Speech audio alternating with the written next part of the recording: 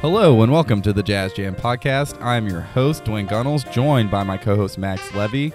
And on today's episode, we are doing an iconic Blue Note recording by the likes of Wayne Shorter.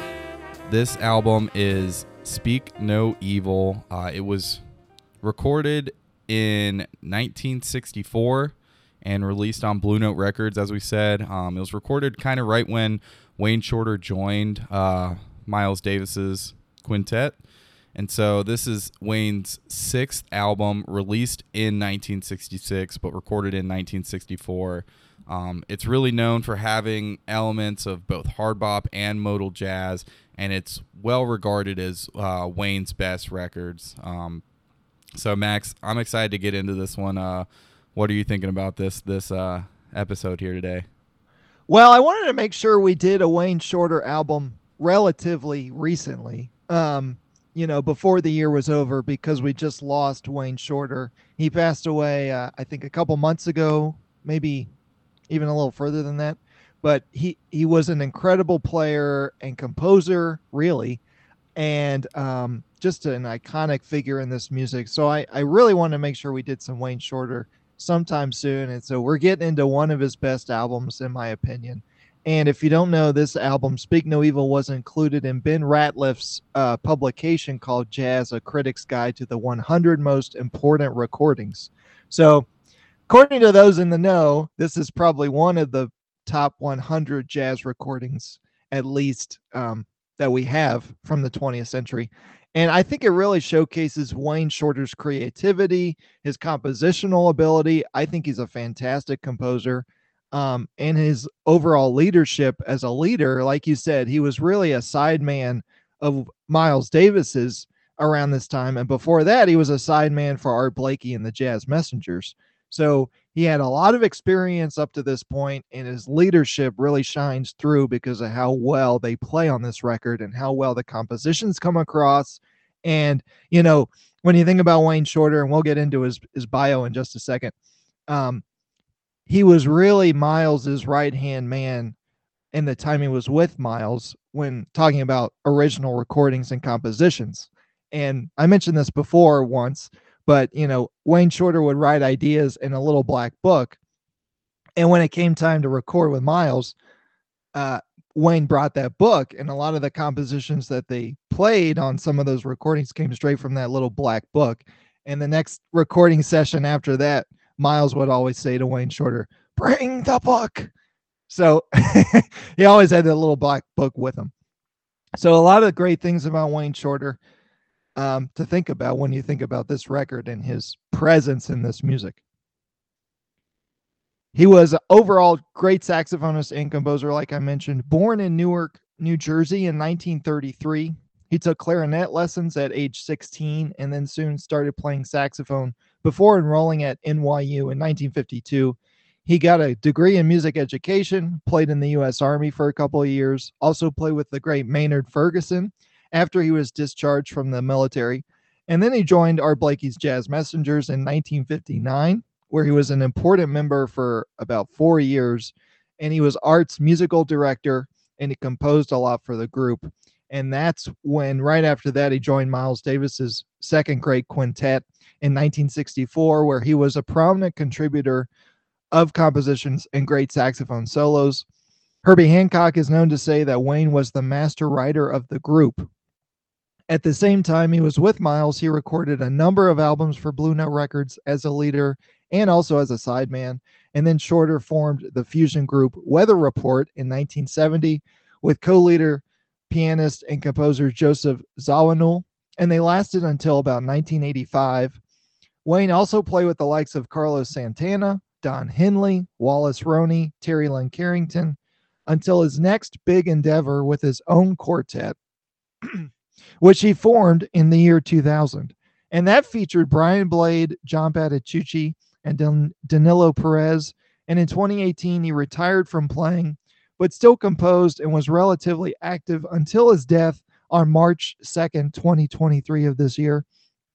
So yeah, March 2nd was when he passed. And there's a couple of interesting personal life things to note about Wayne Shorter. Number one, he was married a few times. His second wife, Anna Maria, unfortunately passed away in a plane crash in 1986, the TWA Flight 800, where it exploded in midair and went down in the water. This was the second deadliest aircraft accident in the U.S. at the time. So a little interesting connection there with Wayne. And then also there is also a Tina Turner connection. And Tina Turner just passed away not too long ago this year. And apparently, according to Tina's memoir titled Happiness Becomes You, right after Tina left Ike Turner to escape the physical and emotional abuse she was getting, she moved in with Wayne and Anna Shorter, for about 6 months. And she used their home as sort of a safe haven to get away from Ike. And also, I know Herbie Hancock was very helpful towards Tina as well. She would say that, she really took advantage of her, quote, jazz friends at that time of her life. Yeah, those are some really interesting connections there, because when you think of Wayne Shorter, you don't necessarily think of Tina Turner, as being someone who he'd be personally connected with, but they were close. Some of the other players on this album, I mean, we just have an all-star cast here. We get Freddie Hubbard on trumpet, really one of the hard bop greats. I mean, throughout multiple eras of the music, from bop to hard bop into some of the later fusion stuff, Freddie's there for all of it. So we get Freddie Hubbard on trumpet, the fantastic Herbie Hancock on piano. Is this the first time we've had Herbie on the podcast? No, we talked about him a little bit on Chick Corea's album that we went over, the fusion group with Kenny Garrett, and Herbie was a guest on one of those tracks. Okay. So Yep.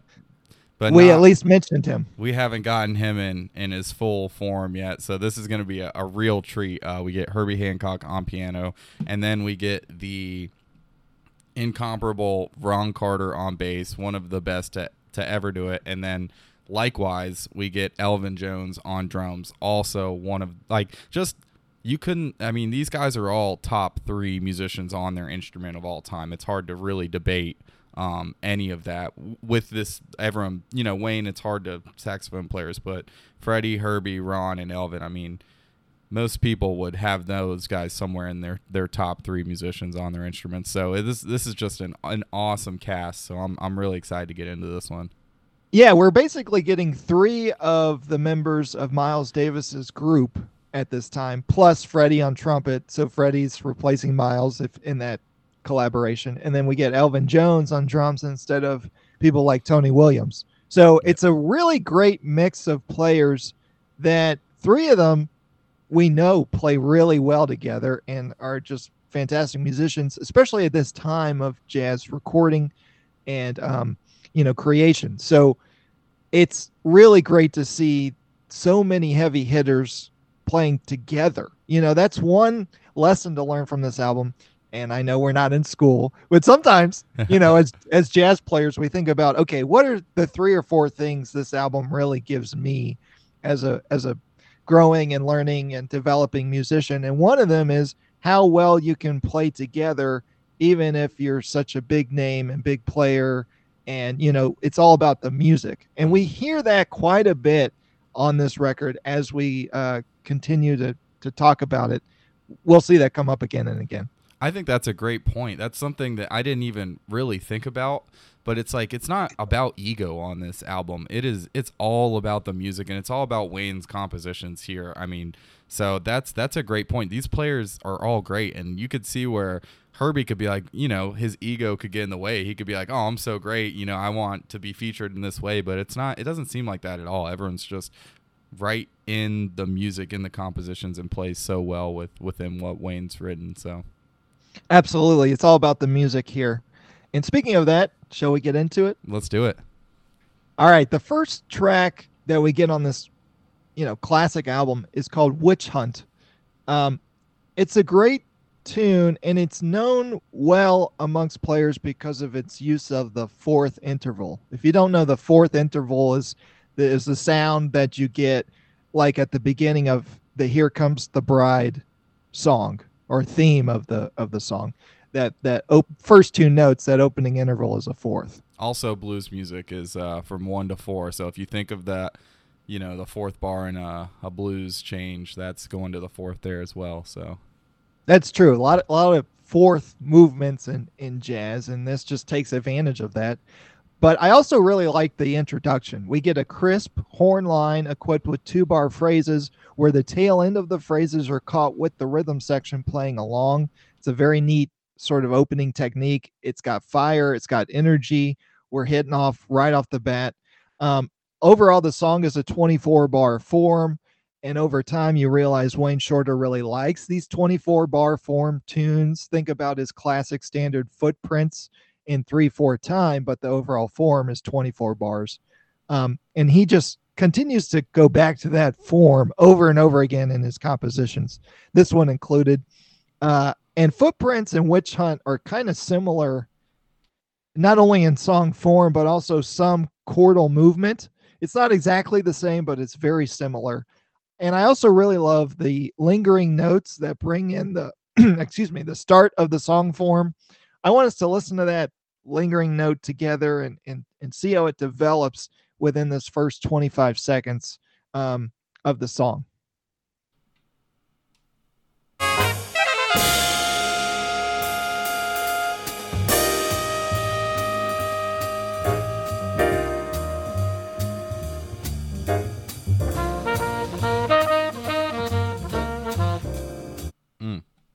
Yeah, you want to catch the entrance and the pulse of the drums, especially during that lingering note.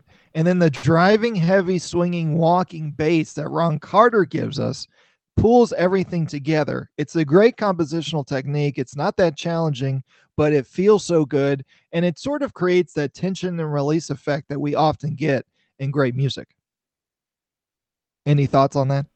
No, we're getting kind of the feel for the compositions right off the bat. And just kind of the melodies stick out so much to me here on this album. So we're getting it kind of just right off the bat with Witch Hunt. Yeah, now like I said, the melody's sort of defined by that movement and fourths, and then there's a hint of a lot of thematic development. There's a lot of little themes that come together to make up the melody. It's sort of built by these repetitive themes, similar to moments that I hear in Wayne Shorter's soloing. And that's a little connection I'll make, later on too, that some of what he does with his improvisation comes out in his compositions. And we get that here with Witch Hunt. Yeah, that's a great point, Max. Well, I'm trying. Also, the little fills that Herbie Hancock plays on the keyboard or on the piano, during the melody are gold. It's just enough. It's not too much. It's like the icing on the cake. He's doing just enough that helps everything musically going on. It doesn't get in the way of anything. He's not playing too much. He's just playing what's right. At every point in time, at all times. That's Herbie. And especially here, it's so good.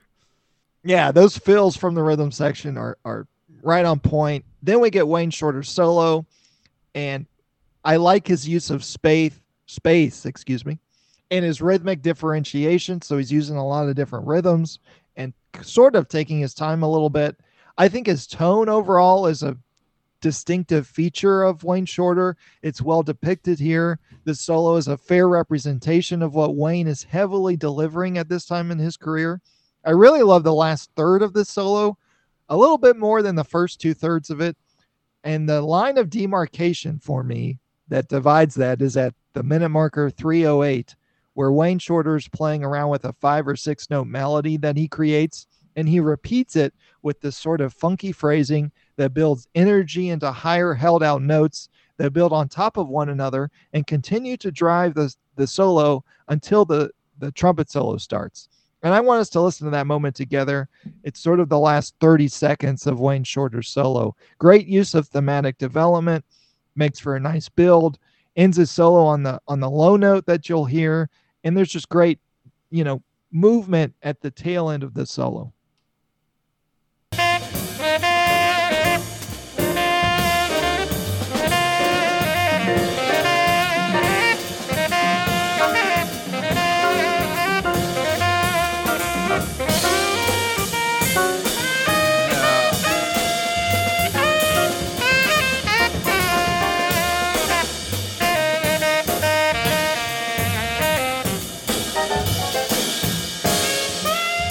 Yeah. Yeah, I mean, there shows it all. I love that repeating idea, and it builds the energy. And I think it just proves that in general, Wayne Shorter is a very sort of organic player, especially by this time in his career. And you can't always predict where he's going, uh, and where the solo is going to take us. That's funny. I hadn't even seen your notes, and I had written these are the thoughts that I had after listening to Wayne's solo.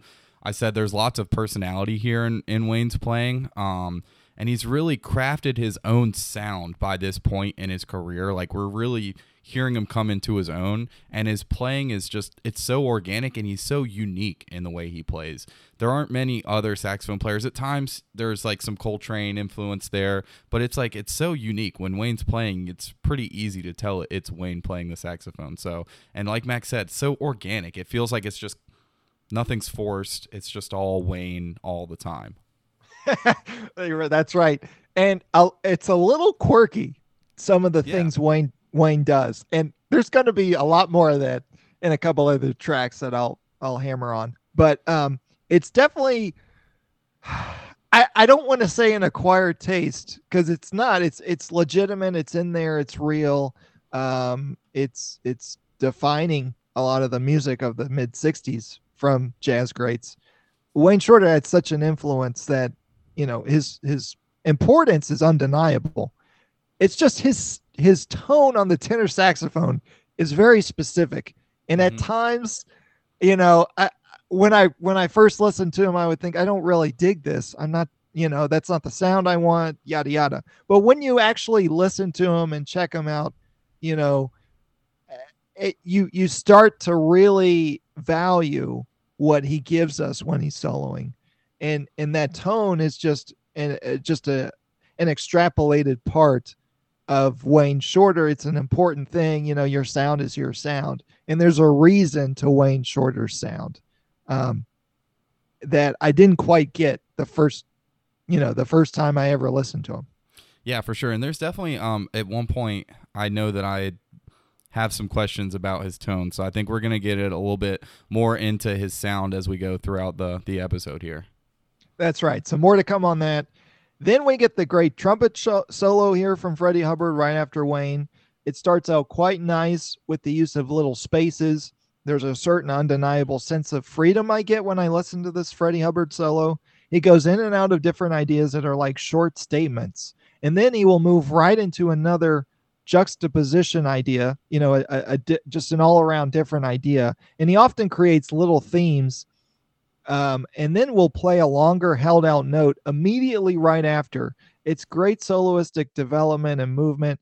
It's another sense of where is he going to go. He gives a lot in this solo in particular, including eighth note and double time lines, repetition, blues ideas, a great range, and awesome little spurts of energy. A lot of great things in this Freddie solo. And then we get the Herbie Hancock piano solo, and he definitely takes his time. He plays some great stuff with tons of intervallic movement and nice left-hand accompaniment. Some of what he plays reminds me just a tiny bit of McCoy Tyner. I want us to listen to a snippet of this piano solo and listen for those things, especially that intervallic movement where we tend to get some notes out of the key center.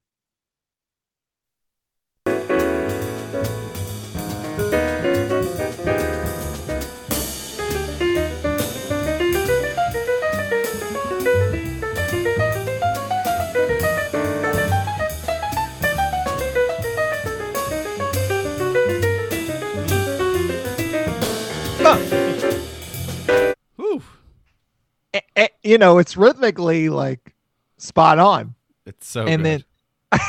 Then yeah, that's so swinging. And we'll get, like, as we'll see, like, this is just incredible from Herbie, but as we'll see throughout this album, there's not much that Herbie can't do behind a piano. Like, he's got every single trick in the bag. So yeah, it's just a taste here.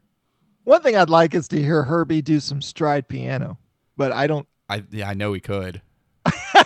I haven't heard that, but Yeah. Other than that, you're right. And then we also get the melody back in after that great key solo. Herbie delivers so much, we're going to go back to the melody. What else can you say? And again, this melody is catchy. It's also easily quotable when you're improvising. If you just think about 2 or 3 fourth intervals, one after the next,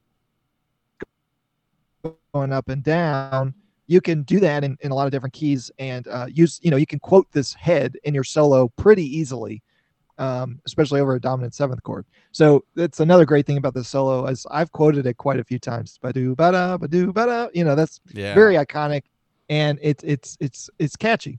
What were we gonna say? The only thing I have to add to all of those thoughts, I think that's a lot of really, good sentiments about this song. The one thing that stands out to me that might not stand out if you're just listening through, because there's a lot going on with the composition, the melody, and the solos, is just the rhythm section throughout this tune. They are just so spot on. The dynamics, the sensitivity while comping, and just their swing feel. It's really, really spot on from Elvin and Ron and Herbie at all times. I think you're absolutely right. And the only thing, the only example that's even better, well, there's 2 on this record, but one of them is the very next song, Fee Fi Fo Fum, which also, I think, showcases the great rhythm section that we get here. Dwayne, you want to tell us about Fee Fi Fo Fum? Yeah, for sure. Yeah, this is definitely an interesting tune, an interesting form on this tune. It's just an A-B-A form, and really cool composition here. The A sections incorporate like chromatic movement as well as using some 2/5 movement, and then the B sections kind of give us that 1/4 movement that Max was talking about before, and gives us more of a blues feel in the B section. So it's interesting how the A sections and the B sections kind of have their own feel to them, and they're a little bit juxtaposed in the way that they move. One moves chromatically and one moves more at an interval. So definitely interesting melody here, and the intro is somewhat haunting, which is, I think, is kind of the theme of this album, Speak No Evil. And there's definitely some dissonance in the last chord from Herbie before we resolve into the melody, and then this is just a really nice melody once again. It's great dynamics, and it's so well played by the horns. And one thing that really sticks out to me about this melody is the way that Herbie comps behind the A sections and the B sections, and it just highlights those differences in those changes. So he's using much more rhythmic chordal comping behind the A sections, and then many more blues stops and fills in the B section. So he's really highlighting kind of the differences in those sections, and he does a great job with that. So let's take a listen. I want to listen to just the melody, the composition by Wayne, the horns and how they're playing, and then take a listen for Herbie comping in the back and how he treats the different sections. So let's listen to the melody here from Fee Fi Fo Fum.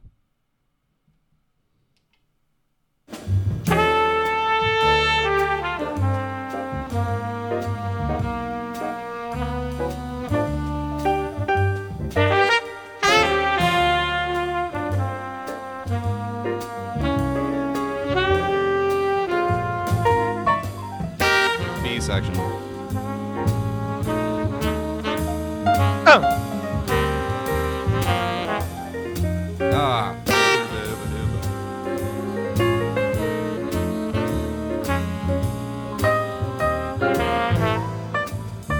Back to the A section.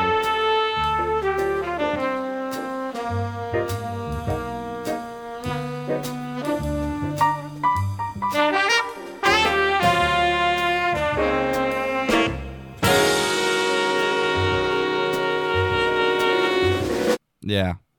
Swing in that bridge. That bridge is so cool. Herbie is also killing it with those fills. Dude, he's so good. He's so, like, I think I've said this word once already. It's just sensitive. Like, he's so sensitive to what's going on, right? And it feels like he's just always doing the right thing. It's hard to even imagine someone who could play through that melody better than what Herbie's doing there. His touch is also sensitive, like you said. Yeah. It's dynamic, and it's not heavy. It seems natural. Everything that Herbie's adding to the melody, or what he's doing in conjunction with the horn line and with the drums and bass, and also Ron Carter is swinging his butt off, just doing just leading into those quarter notes a little heavier when that bridge hits. Yep. That 2 or 3 bars between the end of the A section and the beginning of the B section is just incredible how they're moving into that and transitioning. It seems so effortless, and it's riding the wave of the groove. Yeah, and I think Ron Carter is probably the unsung hero on this album. We'll try to give him the praise where it's due, but he's just swinging so hard at so many points, but it's not necessarily always featured on the album. But yeah, really good to point that out. The difference from Ron Carter as well when we get into that B section. And then we get a Blakey-esque press roll into the trumpet solo. We kind of heard it there at the end of that, and that's just always hip whenever you do that. So I'm liking that there. And then Elvin is pretty busy at the beginning of Freddie's solo. And I like it because Freddie kind of comes in with a statement. And so Elvin's kind of like, all right, we're going somewhere. Let's go. I'm going to come in, hot and heavy with you. And then they kind of settle more into that hard-hitting Elvin swing that we know so well. I love Freddie's first phrase of his solo, the way he comes in hot, and just the space and the blues chops as they settle into that B section from Freddie. It's incredible. Freddie's an incredible blues player, so some really nice chops there from Freddie Hubbard. And then once again, just really awesome comping from the rhythm section, but especially from Elvin. It's really, really nice. Max said we're not in school, but we can all learn something, and that's just to listen. Just listen, rhythm section players. Listen to what's going on, and that's something that these guys do almost incredibly well. It seems like they don't even have to listen. They just kind of know each other so well that it's all coming so naturally. Must I say it again? 90% of playing is listening. Yeah. Did you write that down? Write it down. If they haven't written it down yet, we got to get it written. Put it on your bulletin board. That's right. So, but yeah, only one time through the form for Freddie. So not a super long solo here, but he gives us a lot in that one time through.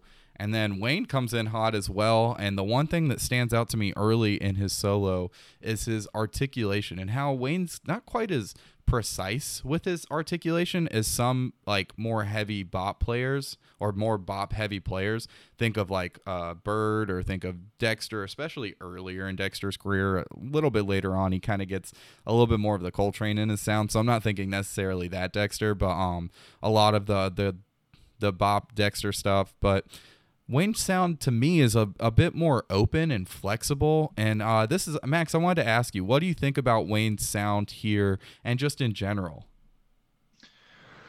That is a complicated question because I have conflicting thoughts. One basic thing, which I was going to wait until later to bring up, but it's the perfect time now. If, might as well bring it up now. Is there's a sort of a bird-like quality to Wayne Shorter's sound. He kind of sounds duckish or squawkish to me at times. And I don't know if it's because he's putting more mouthpiece in his mouth than usual, or it's some sort of reed mouthpiece combination, or it's just his natural embouchure, that's the sound he gets. I don't really know particulars about how he's getting quite this. I know maybe it's some overblowing and some, looseness with the jaw and bottom lip. And again, maybe more mouthpiece than I would have in my mouth. Stuff like that, I think, contributes to it. But all in all, it is Wayne Shorter, and it's very particular. It's like just a little bird-like, and I don't mean Charlie Parker. I mean literal birds come to my mind. I think of a big, I don't know, like a duck. I think of a duck, like a big duck walking around, and Wayne Shorter is right behind him. And then the duck turns into a hawk, and then the hawk will turn into a hummingbird, and then the hummingbird turns into a cardinal. I'm getting that from Wayne Shorter, and those little things are those little different birds that I get from him. And I know that's like, what the hell are you talking about? But to me, that's what I get from Wayne Shorter. I get like this kind of flexible, happy bird. I think he was a bird in his past life. I don't know. He might have been. That might have been where that kind of open kind of squawky sound comes from it at points. Right, but it is organic and it's unique. And if you listen to his first kind of album as a leader introducing Wayne Shorter, he's a little more straight ahead in that album and more, classic bop. But his sound is still kind of there, or at least you hear the beginnings of it, and what we think of Wayne Shorter now with albums like Speak No Evil and how he sounded with Miles Davis. Some of that came out even in his earlier, more straight ahead work. His sound did. So I don't know. I'm not in love with his sound. I will admit that, but it's also quite unique and flexible, like you said. And he utilizes it in a lot of different ways that are musically appropriate and professional. And that's a great thing I dig about Wayne Shorter. Yeah, and whether or not it's your favorite kind of thing, whether or not you prefer this or you're more, the straight ahead bop sound, it's a super well crafted sound. You can tell that Wayne there's a lot of work going into it, and it's very thoughtful the way that he plays, and it's very original. It's very Wayne. So yeah, there's definitely a lot to be said for that. But yeah, I was just interested to kind of get your thoughts on kind of Wayne's sound. So, but one thing I will say about Wayne and this solo is his phrasing in this solo is just so awesome. It feels like Wayne is telling me a story through this solo with his phrasing. So I really like that, and there's some really nice repetitive moments in there as well, and then a melody quote at the end of the solo, always a nice touch. So really nice solo here from Wayne, and a really good feel for his sound in this solo. And then Herbie takes the next solo, and we get some really, really nice blues chops here from Herbie. And then he ends with some modal movement, which is kind of the Herbie thing to do. And we're kind of getting that with this album, kind of combining the more classic hard bop blues stuff with some more modal, more almost beginning to sound more modern ideas in there. So, and then the head out is what you'd expect here, just back through the form. And this is just such a cool tune. It's so well arranged, composed. The melody is super interesting, and all these melodies just get stuck in my head so easily. They're very catchy. Wayne is one of the best jazz composers post bop, undeniably. I think that's very true. The other thing to catch is the endings of these tunes. They're not very complicated, but I want people to check out the cymbal playing from Elvin Jones. It just brings everything up to another level. And so listen for his use of the cymbals on the last note of this tune, Fee Fi Fo Fum, and other tracks as well on the album. Elvin Jones is delivering a lot, and sometimes you don't even realize it until you actually purposefully listen to it. Yeah, for sure. So just, when you're listening to this, just keep in mind to listen for what the rhythm section's doing. Maybe take another listen back through and be like, all right, I'm rhythm section this time. I'm going to focus on Elvin and Ron and Herbie. Exactly, yeah. Zone in on some of these players. And then we get a third track called Dance Cadaverous. Did I say that right? Yeah. All right. I think all in all, this Dance Cadaverous tune is very interesting. It's sort of an ominous melody. It also alludes to the title of the album, Speak No Evil. We're kind of inching closer towards that sort of vibe or feel, emotional impact that we get from things like Good versus Evil. Here we get that ominous melody equipped with long, drawn-out notes that reveal themselves as the recording continues past the introduction. It almost lingers, but listen to the dynamics that are used. And I think Wayne and Freddie are playing together so well on those dynamic movements of the melody, where they'll grow a long note in a musically effective way, and their releases are together too. The introduction is interesting because it mainly uses shorter notes, which juxtapose the long notes of the actual head or melody. Neat trick. And then it's also in 3/4 times. So we're getting a song in 3 here. It's made up of two 32-bar sections, multiples of 16. Wayne and his 16-bar melodies and phrases. We see it again. He likes the 24-bar, and then here he's using the 32-bar section form of the song. We're getting also some minor major sounds here. Think jazz melodic minor scale or more modal playing. And we also get a piano solo and a saxophone solo specifically. So not everybody gets a solo here. Herbie starts off his solo with some sort of shorter tension filled phrases, and some of what he's playing sounds as if he's sort of floating on top of everything else. I want us to listen to that touch from Herbie Hancock on the piano and see if you can get a sense of that floating technique that he's doing. And I don't know if it's intentional. It just sounds like that's what he's doing. He's on the clouds while the rhythm section is just holding it down with the gravity of what they do. Yeah, and I'm gonna let this clip play a little bit longer than Max had maybe intended. I want to point something out about this is just Herbie's playing we get such a feel for his playing here and how far ahead of his time he was really on this track, and his sense of harmony and his ability to kind of paint color into his playing. Herbie can be such a colorful playing, and when we think about that, when we say the word color, we're kind of thinking about how can I use extensions to make this chord sound different in different ways, and Herbie is just a master of harmony, and we're getting that here in this clip that we're about to listen to. So I want you to think about that kind of floating, and Max said floating thing, and I think that's just because Herbie is just such a master of harmony that he's able to kind of float with the harmonies that he's playing and what he's playing here. So let's take a listen to that snippet right here.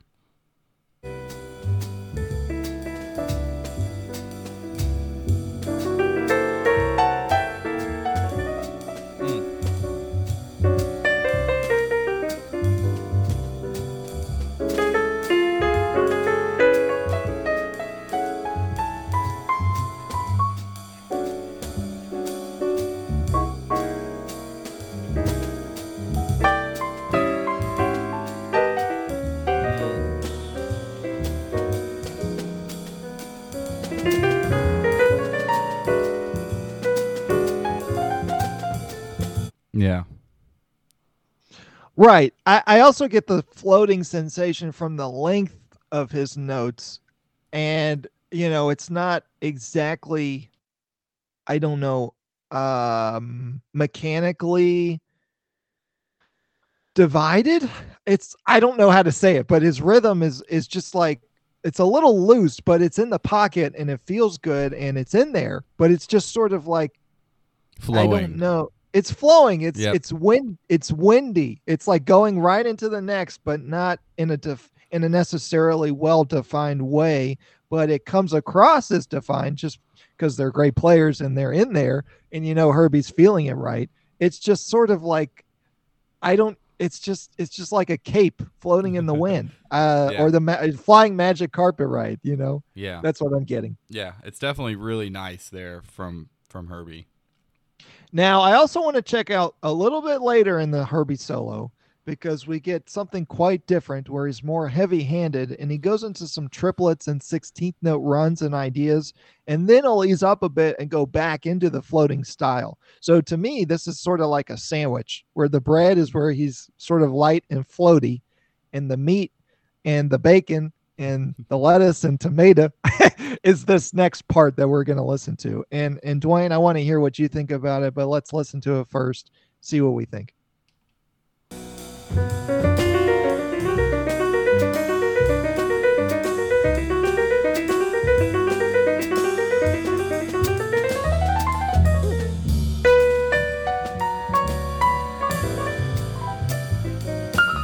Yeah. Overall, it's quite short. I mean, we're talking maybe 20 seconds, but that to me, that little clip is so different than the rest of the Herbie solo. I mean, there's a lot of ways you could think about it. I kind of think it's a little out of place. And I hate to say that about a Herbie Hancock solo, because how dare I? I'm gonna argue that point a little bit. I knew you would. I think it's perfectly in place. I think that it kind of Herbie doesn't want you to just settle into this nice flowing playing, like it. That's not how Herbie is. He's not just like you can expect what Herbie's gonna do next. So I think Herbie's kind of throwing us a little bit for a curveball here, and I don't know. I enjoy what he's playing. It's not what you might expect here, but I think it's in the pocket. It's interesting. It's unique. So I enjoy what Herbie's playing here. It definitely matches the feel of the song and what the album overall intends for, I think. I just parts of it sound more like an exercise in like I don't know, classic, classical piano is what I'm getting a little bit. I mean, not the whole thing. And you're right. It feels good enough. It's still in the pocket, and he's taking you somewhere else, which is what great musicians do. So I do like that it's different than what he was doing before he played that. It just kind of struck struck out at me. It's like slightly jarring. It's jarring. It's like, okay, but I think that's the intention from Herbie. Oh, I'm sure it is, and that's the great thing about these players is what they're doing. I mean, they mean it, and it's again musically interesting, and you're right, it is more or less appropriate. I don't. It just sort of came out of left field for me, but I like how he went back into the floating thing. I mean, it's not like you want to do the whole solo a certain way. So I understand changing it up and going somewhere else with it. Just a little jarring, like you said. Yeah. Yeah. And then we get Wayne's solo on this track. And I love his sort of rips and honks, and he'll do lip falls. And this is sort of the flexibility we were talking about with his tone and with his sound and his approach, really, is where he'll do all sorts of little different things on the instrument in different ranges, and it comes across really well. And I want us to listen to just a little snippet of a solo and listen for those things.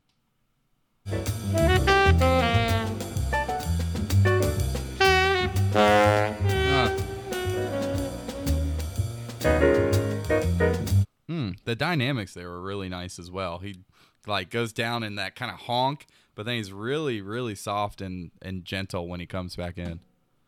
Yeah, even though it's post-bop jazz and what we'd consider maybe more modern playing, we still get character in Wayne Shorter's sound and approach. And that is what is so refreshing and interesting about Wayne Shorter is all the little things he'll do, like the honk and the little rip and lip falls that you think of maybe more swing era players or early bebop players. But Wayne Shorter kind of keeps that tradition and just plays around with it and does different things with it. And that's a great thing about Wayne Shorter. There's also a lot of up and down motion in a solo. And sometimes he'll juxtapose that while holding out a higher note longer than expected towards the end of a solo. And again, some of his sound is a little duckish, like I was getting at earlier, but it's just sometimes a little thin, but it's overall full at the same time. It's hard to describe. Again, like he's got more mouthpiece in his mouth than I would, but it also sounds like some beginning saxophone students I've had to deal with. Oh God. But it's like refined. It's sort of that beginning squawky saxophone sound, but it's been worked on and it's been developed and molded in a way that is musically interesting and distinctive. And that proves, the greatness of Wayne Shorter, and what he can do with that sound is a lot more than a lot of other people could do. Yeah, for sure. Yep. Then we get that haunting melody that comes back in. And I think both the horns along with Elvin's purposeful drumming creates an added dramatic effect that makes this sort of long note melody or head come alive. The ending is very straight to the point, but it's classy. It's classic as well. So great endings that are, they're not too involved, but they're also not nonsensical either. So all in all, a great track, Dance Cadaverous. Yeah, very unique track as well. Yeah. And it fits the album super well. So yeah, it's a cool track. And now we get into the title track, the fourth track on the album, Speak No Evil. This one has an AABA form this time. The A sections are 14 bars though, and the B sections are 8 bars. So interesting length to this form. And we get a lot of half step movements throughout the changes. We kind of spoke about how this is very much feels like a hard bop meets more modal jazz kind of feel. So that half step movement kind of alludes to more modal stuff going on. And we get a long tone melody through the A sections, and Herbie gives us some fills on the piano. And then we get a rhythmic B section that really builds throughout builds throughout into the last 2 bars of the bridge. And then Wayne starts his solo out in the second bar of the form. And I love that. I think it just shows you don't have to come in super hot playing double time lines. Like, you can give the song, the form, some room to breathe before you come in. And so that's something that I like from Wayne here, and a good technique to keep in mind. And there's a really great use of different motifs. I think Max kind of spoke about this, like kind of the themes. Just a really nice use of different motifs and ideas in the A sections. And then he usually gets into playing more so lines during the B sections. And then we get the lick. And I think I in my notes I said maybe for the first time on the podcast, but we might have had it once before. Let's take a listen for the lick there on this track. Give me 1 second. Max, do you know another time when we might have had the lick or not? I don't know. You might. I do. I think it was in T.S. Monk's album. Okay. What was that called? It had Helen Sung. The name of the album? Two Continents, One Groove is the name of the album. That's it. Yeah. That's a cool Two Continents, One. Yeah, it is. Two Continents, One Groove. I'm pretty sure the tenor sax player you're right. Played the lick. Yep. Yeah. So maybe, one of the first few times, but I'm sure we'll hear it a lot more. If you don't know what the lick is, go to YouTube and type in the lick. And then I think there's a YouTube video of like it just being played in a million different settings, like just different live clips of different musicians playing it. So, and you hear it in more than just jazz music. So let's take a listen for that. He doesn't play it verbatim, but he does quote the lick here during his solo.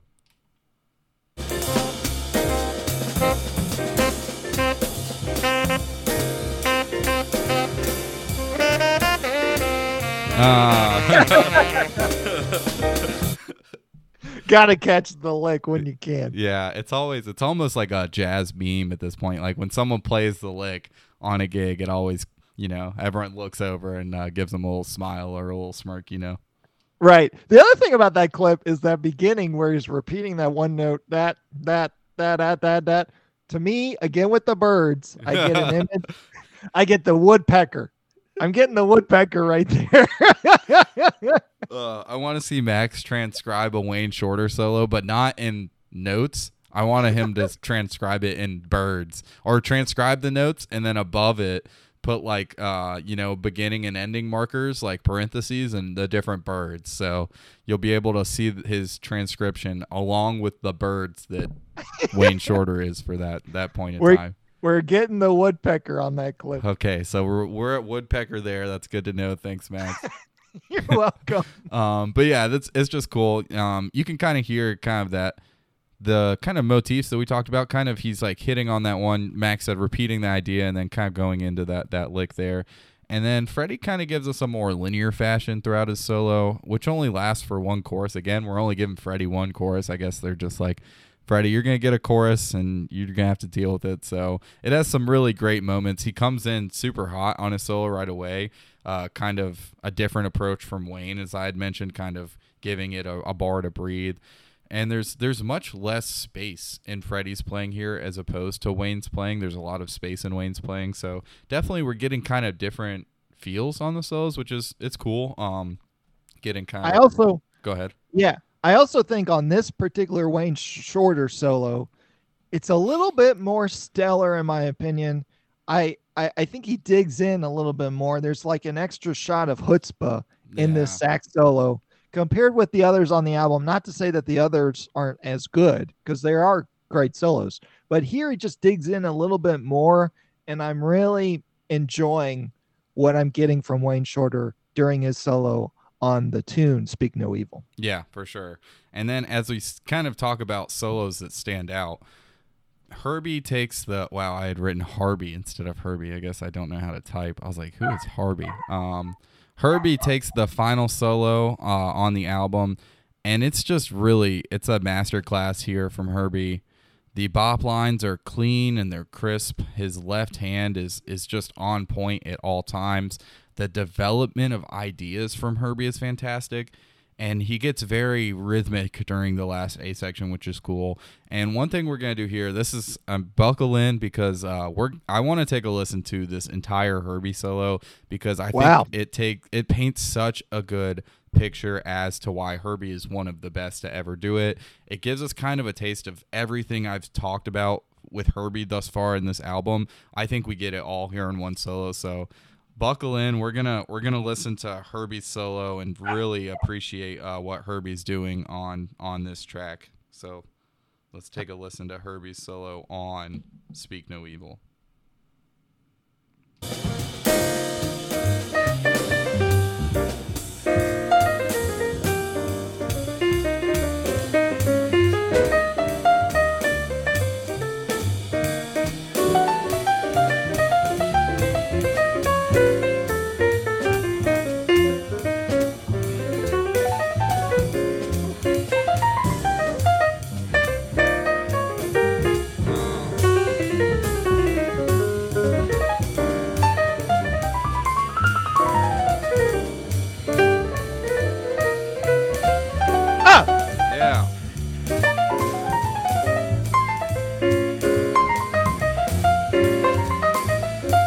Uh-huh.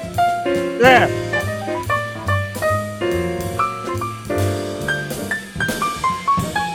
Yeah, behind the beat there.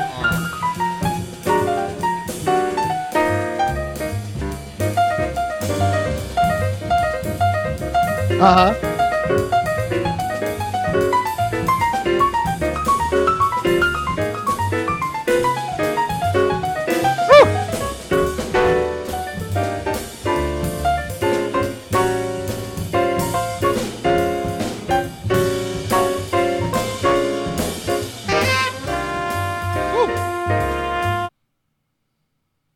Well, that speaks for itself, doesn't it? I don't think we need to say much. One thing I want to say is it seems like every 4 or 8 bars, he starts centering what he's playing around a different idea.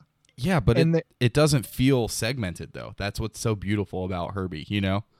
Right. No, I had to really think about that point. Yeah. Because it comes across so organic and awesome and one idea right into the next, and it's so spot on rhythmically. It feels good, and he's giving us so much in terms of language and ideas and playing around with both rhythm and melody and harmony. It's great, and I zoned in on that. It's like every 4 bars he starts centering what he's doing around a sort of movement, and then he extrapolates it from there. Yep. And the development, that's one thing that I kind of mentioned, is that development of the ideas is so fantastic. And one thing that stood out to me there, I didn't have it written down, but his feel is so good. He can play behind the beat so well. I don't know if we talked, I'm sure we've mentioned it, but playing behind the beat in jazz is, you'll hear Oscar do it so well, is when you're intentionally not playing on the beat, you're dragging behind the beat, but it's in order to kind of swing the feel a little bit more. And Herbie can play behind the beat so well. And we heard it at points there. It's just like so deep in the pocket when he does some of that stuff. Yeah, you can drag a little bit and then catch up on the feel too, and that's where we get that swing, that pulse, and it's sort of the consistency of how well you're going from behind and back to the beat, or maybe some players are a little up front of the beat, they'll kind of push the beat a little bit, and that sort of swing and movement is what makes great jazz great, and we're getting that here from Herbie and the gang. We also get it from Ron Carter's bass on this track. His bass line during the A sections is unique and very, well defined, but it moves really well. It feels really good too. And I think both Ron and Herbie's accompaniment here is masterful.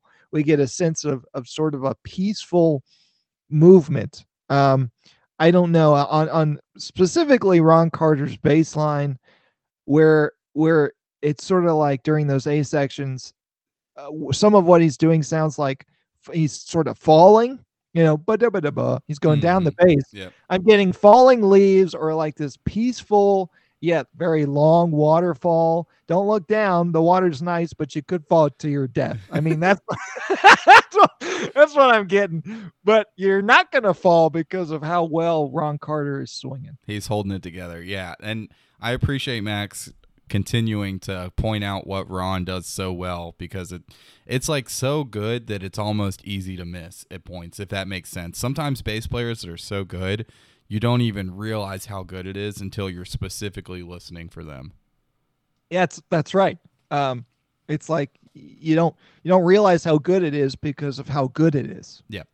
Yeah. If it were bad, it'd be like, oh man, well that didn't fit well. But with Ron, it's just like everything is so right where it needs to be and so tasteful and well placed. So, anything else on that? No, that's it. Just really some awesome solos on that. And Herbie, I mean, we get a sense for why Herbie is who he is and why he's become the player he's become. Yeah, Speak No Evil speaks for itself. Yeah. And then we get the fifth track, the penultimate track, called Infant Eyes. This is a classic ballad that we know of associated with Wayne Shorter, and this is sort of the ballad on the album and the recording of this tune. Don't be like me and confuse this title with the other ballad of a similar name called Angel Eyes. Angel Eyes and Infant Eyes are two very different songs. And thank you, man. I think there was one. Well, I'm pretty sure I was on a gig once, and either the bass player or somebody asked me, "Hey, you know Infant Eyes?" And in my head, I was like, "Yeah, I know Infant Eyes. I like that tune. It's a great tune. I love the Gene Ammons version." And in my head, I was like, "Wait, that's not Infant Eyes. That's Angel Eyes." So, there is no Gene Ammons version of Infant Eyes. I don't think. I was gonna say those are not the same. So I immediately clarified, said, no, let's do Angel Eyes. He said, oh, okay, I can read that one. So we were on two very different wavelengths. So don't be like me. And this is another great Wayne Shorter composition. It's an ABA form with 9 measure sections. He's not doing no 16 bar sections or 24 bar sections here. It's so unique. His compositions are just, it's different. It's not like, let's just play, 16 AABA or 20 bar. It's so unique from Wayne. Let's do 9 measure sections. Yes. How does that sound? Yeah.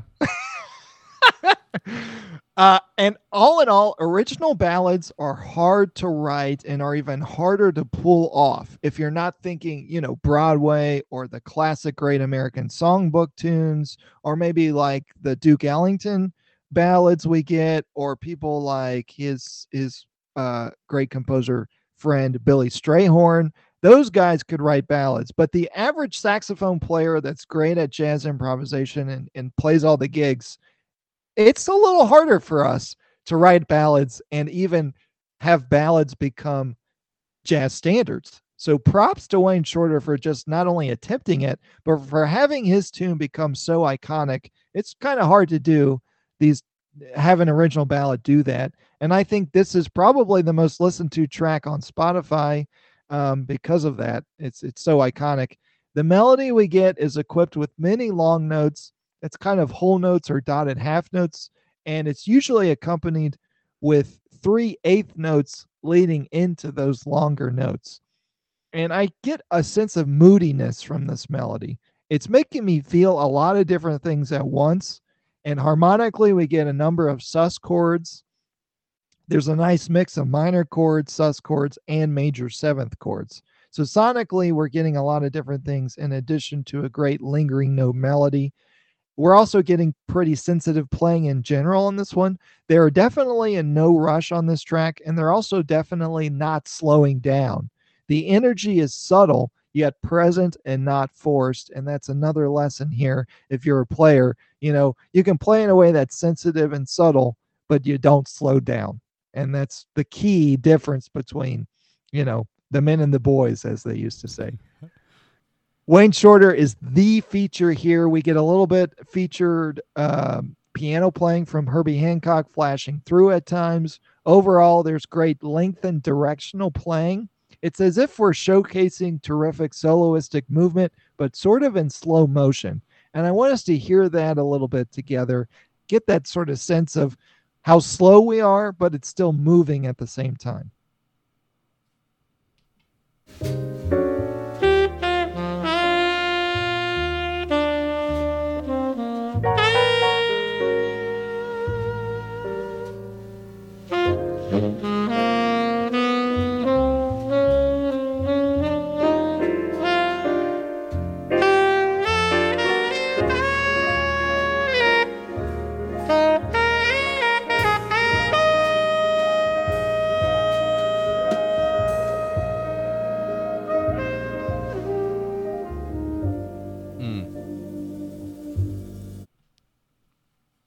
Any thoughts?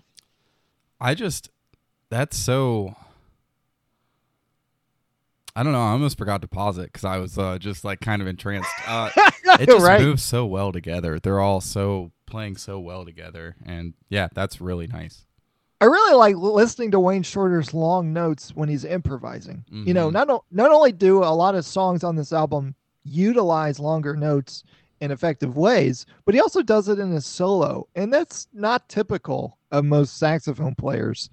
And you know, many at this time. I mean, you know, different players play differently, but he really does that, and you can hear that on that last note of that snippet there, almost the last note. Yeah. So it's great what Wayne's doing. Herbie Hancock also solos just one 9-bar section. He's very colorful, great sonic approach. It's fun to listen to Ron Carter on bass during this tune as well. He basically emphasizes a lot of root movement, either on beats 1 and 3, or he'll do some 8th note repetitions on the chordal roots too. I want us to listen to a little bit of that and zone in on what Ron Carter is doing. It works to leave space and be supportive, but again, not be in the way. It's a lesson for bassists out there. You don't have to play so much all the time as long as you're locked in.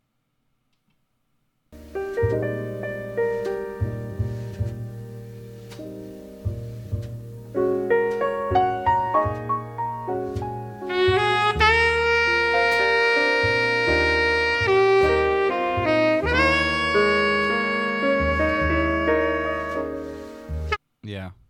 He's just going da-dum. Yeah, he's just pedaling. Yeah. Yeah, it's pedals, and it's sometimes on 1 and 3, it's sometimes as 8th notes. So he's playing around with the rhythm more than the notes, I think, and it's just such a great technique and supportive way of playing as a bass player. More great Ron Carter. Yeah, for sure. I mean, Then yeah, go ahead.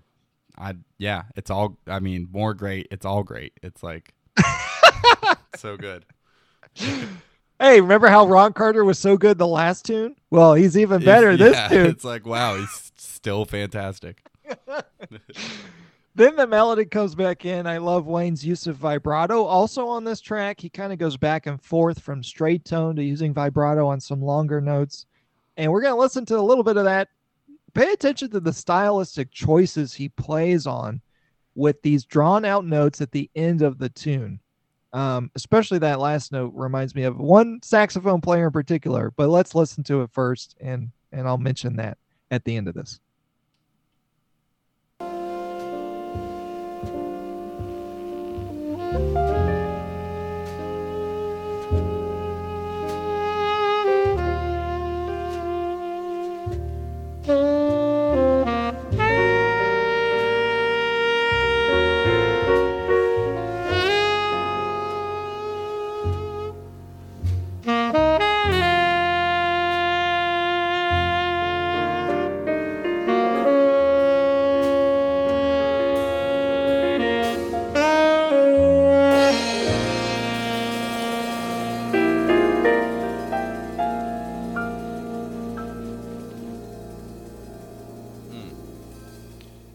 Yeah, so a couple of things to say is I really like Wayne Shorter's tone on this song. Yeah. And that's a different feeling that I get from some of his other solos on other songs. And so for some reason, when he does a ballad, it's sort of opens up his sound a little bit, Mm-hmm. and he'll pull more tricks out of the bag in subtle ways, like how he's treating these longer notes at the ends of them. There is some vibrato. There is a lot of style. You just got to pay attention to it. And at the very end of that, he has a little bit of subtone with that classic vibrato, and we're getting a little inch of the great Ben Webster at Yep. the end of that. Yep. That's what, that last 10 seconds, I was like, okay, there's some Ben Webster here. There's some classic ballad playing that is in Wayne Shorter, and it comes out at moments like this. Yeah, especially that last note, the way he holds it out and then kind of tapers into the vibrato and releases there. It feels very Ben Webster for sure. Exactly, and that's not a connection you normally make. I can't remember who it was. Maybe Stan Getz. I don't know the particular player, but there was a great saxophone player. I'm pretty sure maybe Stan Getz, and somebody asked them, who is their favorite ballad playing saxophonist? Who's their favorite sax player to listen to play ballads? And this guy said Wayne Shorter, which is kind of out of left field. Ballads, you usually think Ben Webster, you think maybe Gene Ammons, you think Illinois Jacquet, Quebec, that type of player. Dexter Gordon. Dexter Gordon, even John Coltrane. Yep. Oh yeah. Yeah.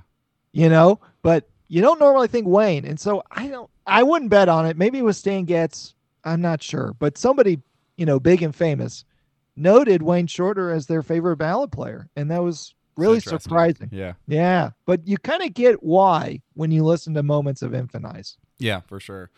Well, let's move on to the sixth and final track on the album, entitled Windflower. This tune is in 6/4, which is cool because how many songs in this era were in 6? I don't think it was that many. And just another time where I enjoy the composition of the melody here. It's just a really nice melody, as all the other tunes are basically. And the rhythm section comping on solos in this is just top notch. It's top notch throughout the album, but it's continuing here. So Herbie he's so creative, and Ron and Alvin are just so tight and so expressive in the way that they comp. It's so on point from the rhythm section here. And then we get some really cool lines from Herbie in his solo, kind of showing off some of his chops with the double time lines here from Herbie. And there's a really cool ending to his solo. I want to take a listen to the ending of Herbie's solo here on Wildflower. More Herbie, huh? Yeah, gosh, imagine that I'm like, oh, let's listen to what Herbie's doing here. A piano player listening to a piano player. Yeah, it's crazy. All right, here we go.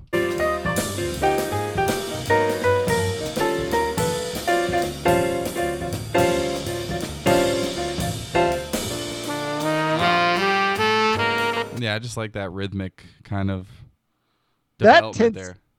That 10 seconds was sorry, my dog's barking at nothing. She's barking at Herbie. Right. She said, great solo, Herbie. Yeah, she's fine. That little 10 seconds there put the biggest smile on my face. It was just sort of a very happy moment. I don't know why, but the rhythmic interplay he's doing, it just sort of lightens up the seriousness of some of this music, and those kinds of repetitions make me smile. I don't know. Yeah, it's just so, like I said, creative from Herbie. He's just so creative, right? It's like he doesn't fall into just doing one thing over and over. I mean, there are some pianists that are really good at like certain things. Not to box McCoy Tyner into, like, McCoy's incredible, but McCoy has definitely a way of playing that he falls back on a lot, but That's true. Herbie is just like, you never know what to expect from Herbie. He could play that kind of McCoy Tyner modal kind of thing, but he can also give us so many different things. So he's just so creative at all times from Herbie. So I really enjoy that. And then one thing that we get throughout the album, but here again, is just really nice dynamics from the horns in the melody. The melodies here are just all so dynamic, and their playing in general is just all so dynamic. And Freddie and Wayne just really do mesh really well together, and we get that here on the melody. And overall, I think this is a nice tune. It's not the album's best, but I think there's definitely some cool stuff going on here. Also, Herbie also delivers a lot of double time lines, and so his chops come out just a little bit more on this last track. So that's a neat thing too. And you don't expect to have more than one song with a different time signature.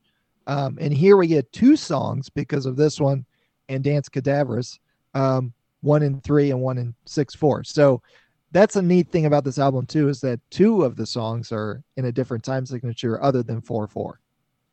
Yeah, for sure. Yeah. And so, yeah, it definitely fits the album well. It's interesting as a closer, but I definitely enjoyed this track. But let's get into, now that we've wrapped up all of the tracks on the album, let's get into our top 3 tracks and our not so hot track for this album, Max. Why don't you go ahead and go first there? Why, thank you, good sir. Yeah. My top 3 tracks, number 1, we got the title track, Speak No Evil. The name of the album, the name of the song, the name of the tune that reminds you what a great rhythm section should sound like. So we get that on Speak No Evil, and all the little things that Herbie adds and the way Ron Carter swings and the solos. I really like what Wayne Shorter does. He sort of digs in a little bit more, and just a little bit more energy we get from him, which is matched by Elvin Jones's playing. Everything just comes together and synchronizes in a way that's undeniably great. And we get that with Speak No Evil. Number 2, Fee Fi Fo Fum. I think the bridge is swinging. You know, it's swinging me in my seat. That's how hard we're swinging on that bridge. So some great things on Fee Fi Fo Fum. Number 3, my third track, my third favorite is Witch Hunt, the first track on the album. That melody is stuck in my head, and great solos as well. I think Infant Eyes is an honorable mention. It's so iconic and important that you got to mention it and talk about it. I just prefer some of what we're getting from a couple of the other tracks, just a little bit more. And then, if you don't know, for every album, we both provide a not so hot track. Sometimes it's very clear and evident what that is. Other times it's very difficult to pick a track that's not up to par with the others. This one was somewhere in the middle.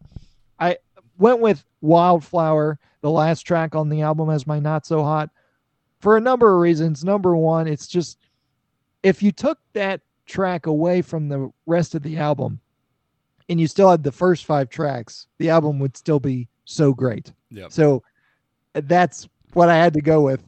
Even though I like Herbie's solo on it, and it's great to have a 6/4 tune, and there's a lot in there, it just wasn't quite up to par with how well other things went in the other tracks.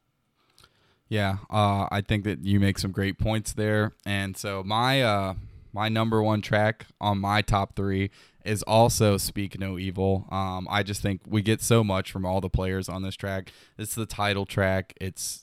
The melody is incredible. The playing's incredible. The solos, Herbie's solo as we listen to the entire thing, awesome. And then my second track is Fee Fi Fo Fum as well. Just another really cool tune. This is one of the tune that kind of like the melody sticks in my head a lot from this tune. And I just love the composition. I love kind of the change between the different sections and the feel. And then, my third track is Witch Hunt as well. And I hate when Max is so right, but what can you do? I do think that I do think that Infant Eyes belongs somewhere in the top 3, maybe for some people. But these are kind of personal top 3s, and I think Infant Eyes is, if you could put it number 1, and I wouldn't argue with it, or anywhere in the top 3.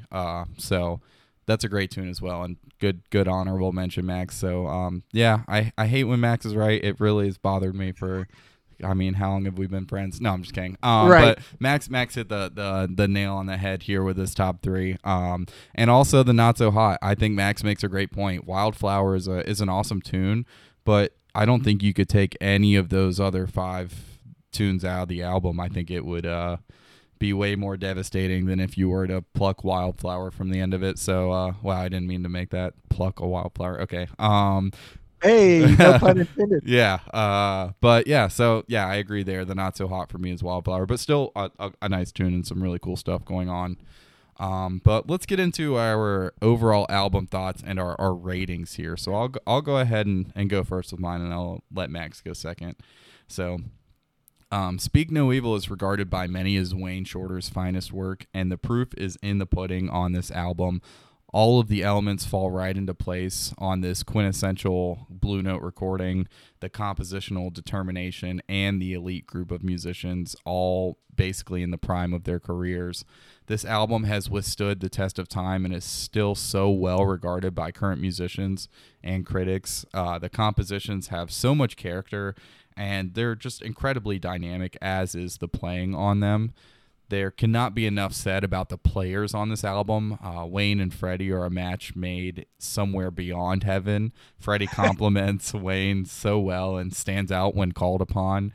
And there just really aren't enough words to describe Wayne's playing on this album. It feels like a true coming of age, I'm here to stay, this is me kind of performance from Wayne.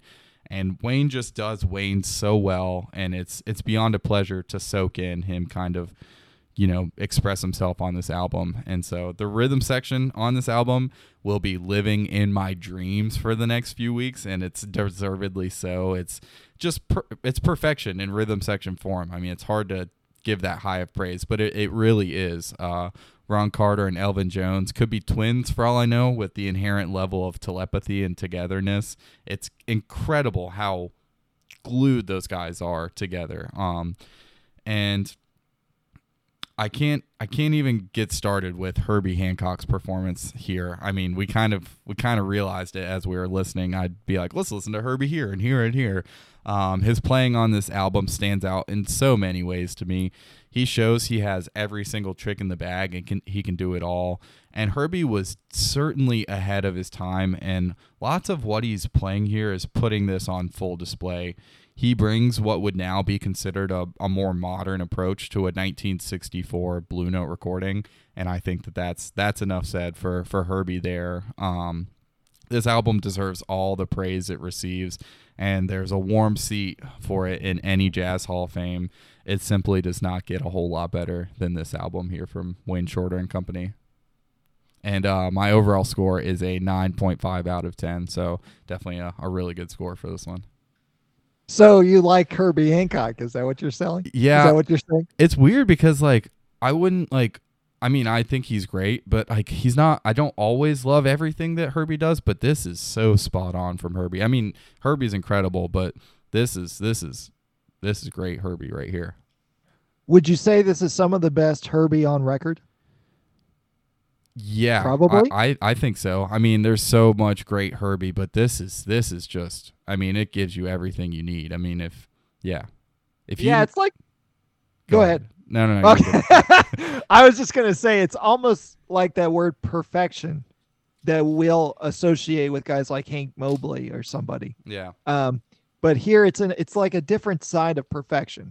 It's like everything is meant to be where it is, and that's hard to be that consistent. Could anyone else have done a better job on this record? I mean, could there be a better piano performance on this record? I don't know if it's possible.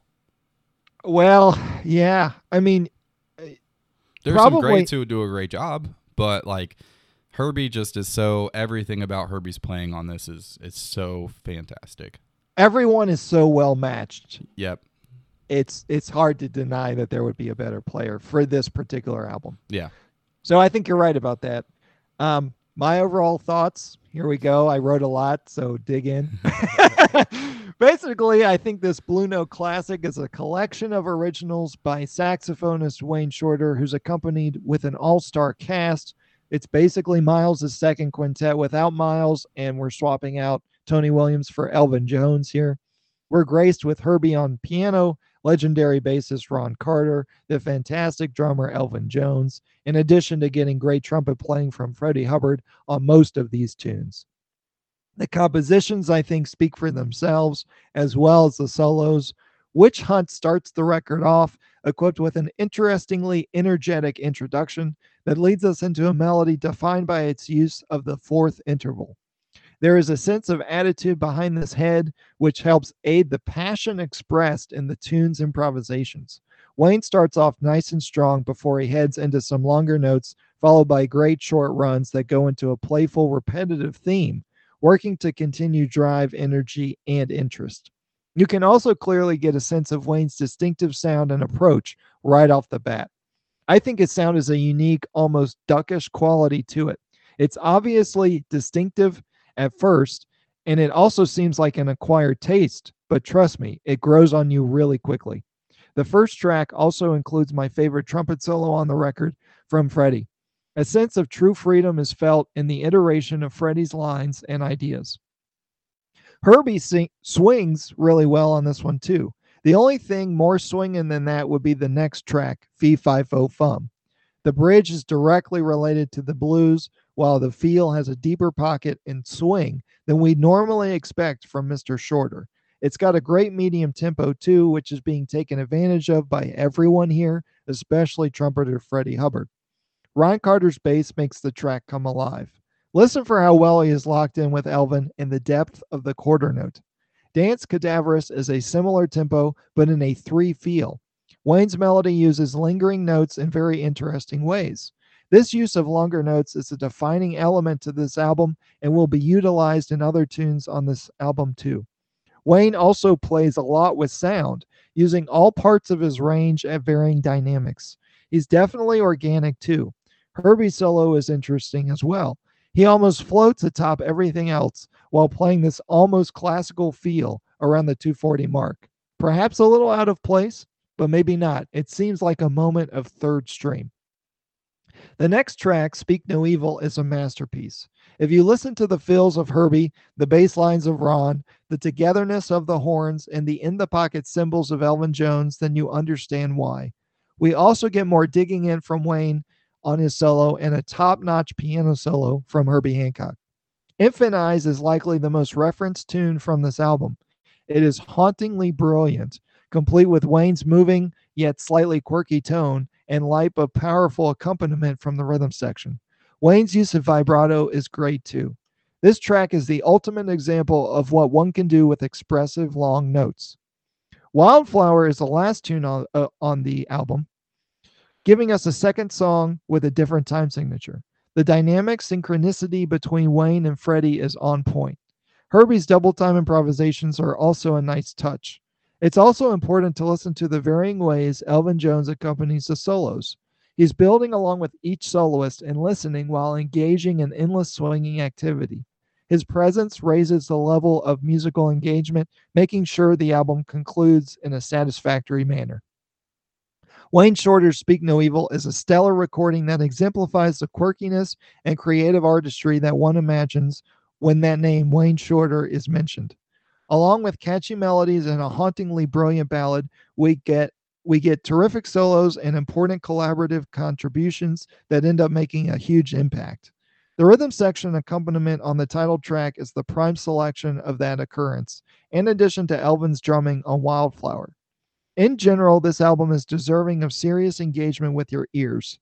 Even though Wayne Shorter passed away earlier this year, his music continues to live on.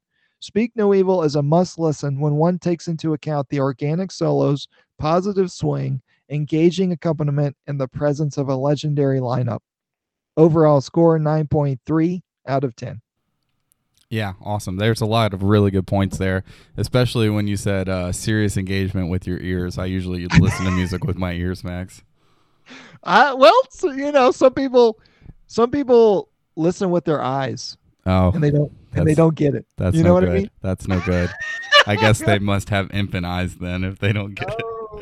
Oh, I'm just kidding. All right, so our overall combined Jazz Jam score for this album is a 9.4 out of 10. Definitely one of the higher ranking albums that we've listened to on the podcast. If you want to see our power rankings and all of the ratings that we've done for albums and kind of want to listen to some other episodes, our website is a fantastic place to go to kind of get an idea of what albums we've reviewed, where they fall in our power rankings list. So go check out our website. It's linked in the description below in the show notes. So yeah, it's just a really awesome place. You can kind of get bios for all the musicians. You can see our overall thoughts if you just want to read through. You can see our power rankings. Definitely a cool spot to go check out. Max, why don't you tell us a little bit about our next episode's album? And I think we're going to be trying to get on more of a 2 episode a month schedule from now on. So that's kind of what we're looking for. We'll do one modern and one classic album every month. That's right. Yeah, we'll do one classic and one newer, more modern album.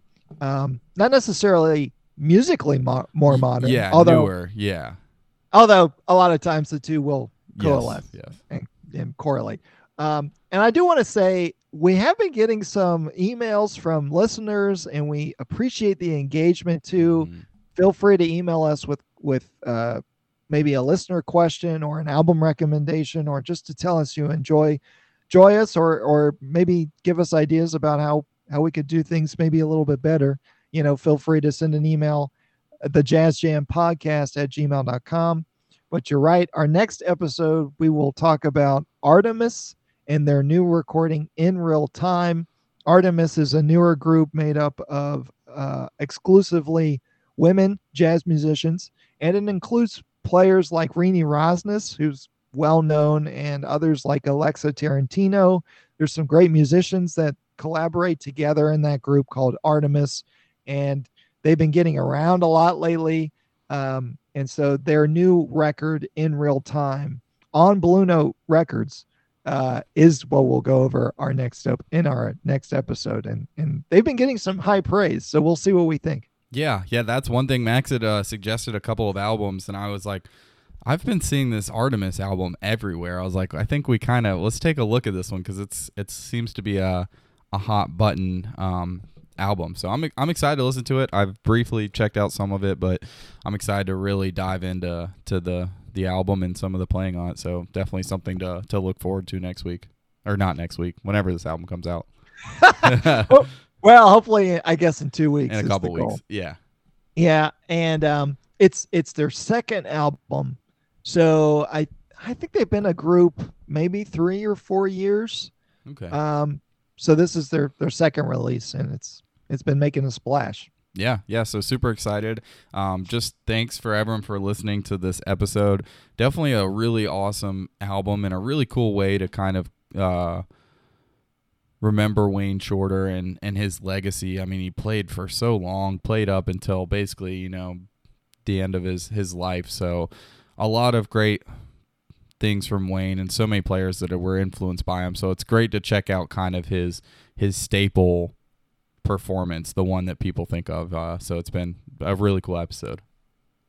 Yeah, it's great to dig into some of these players and what they do. And again, there's always things to learn from these musicians and to listen for, and the way they interact with each other.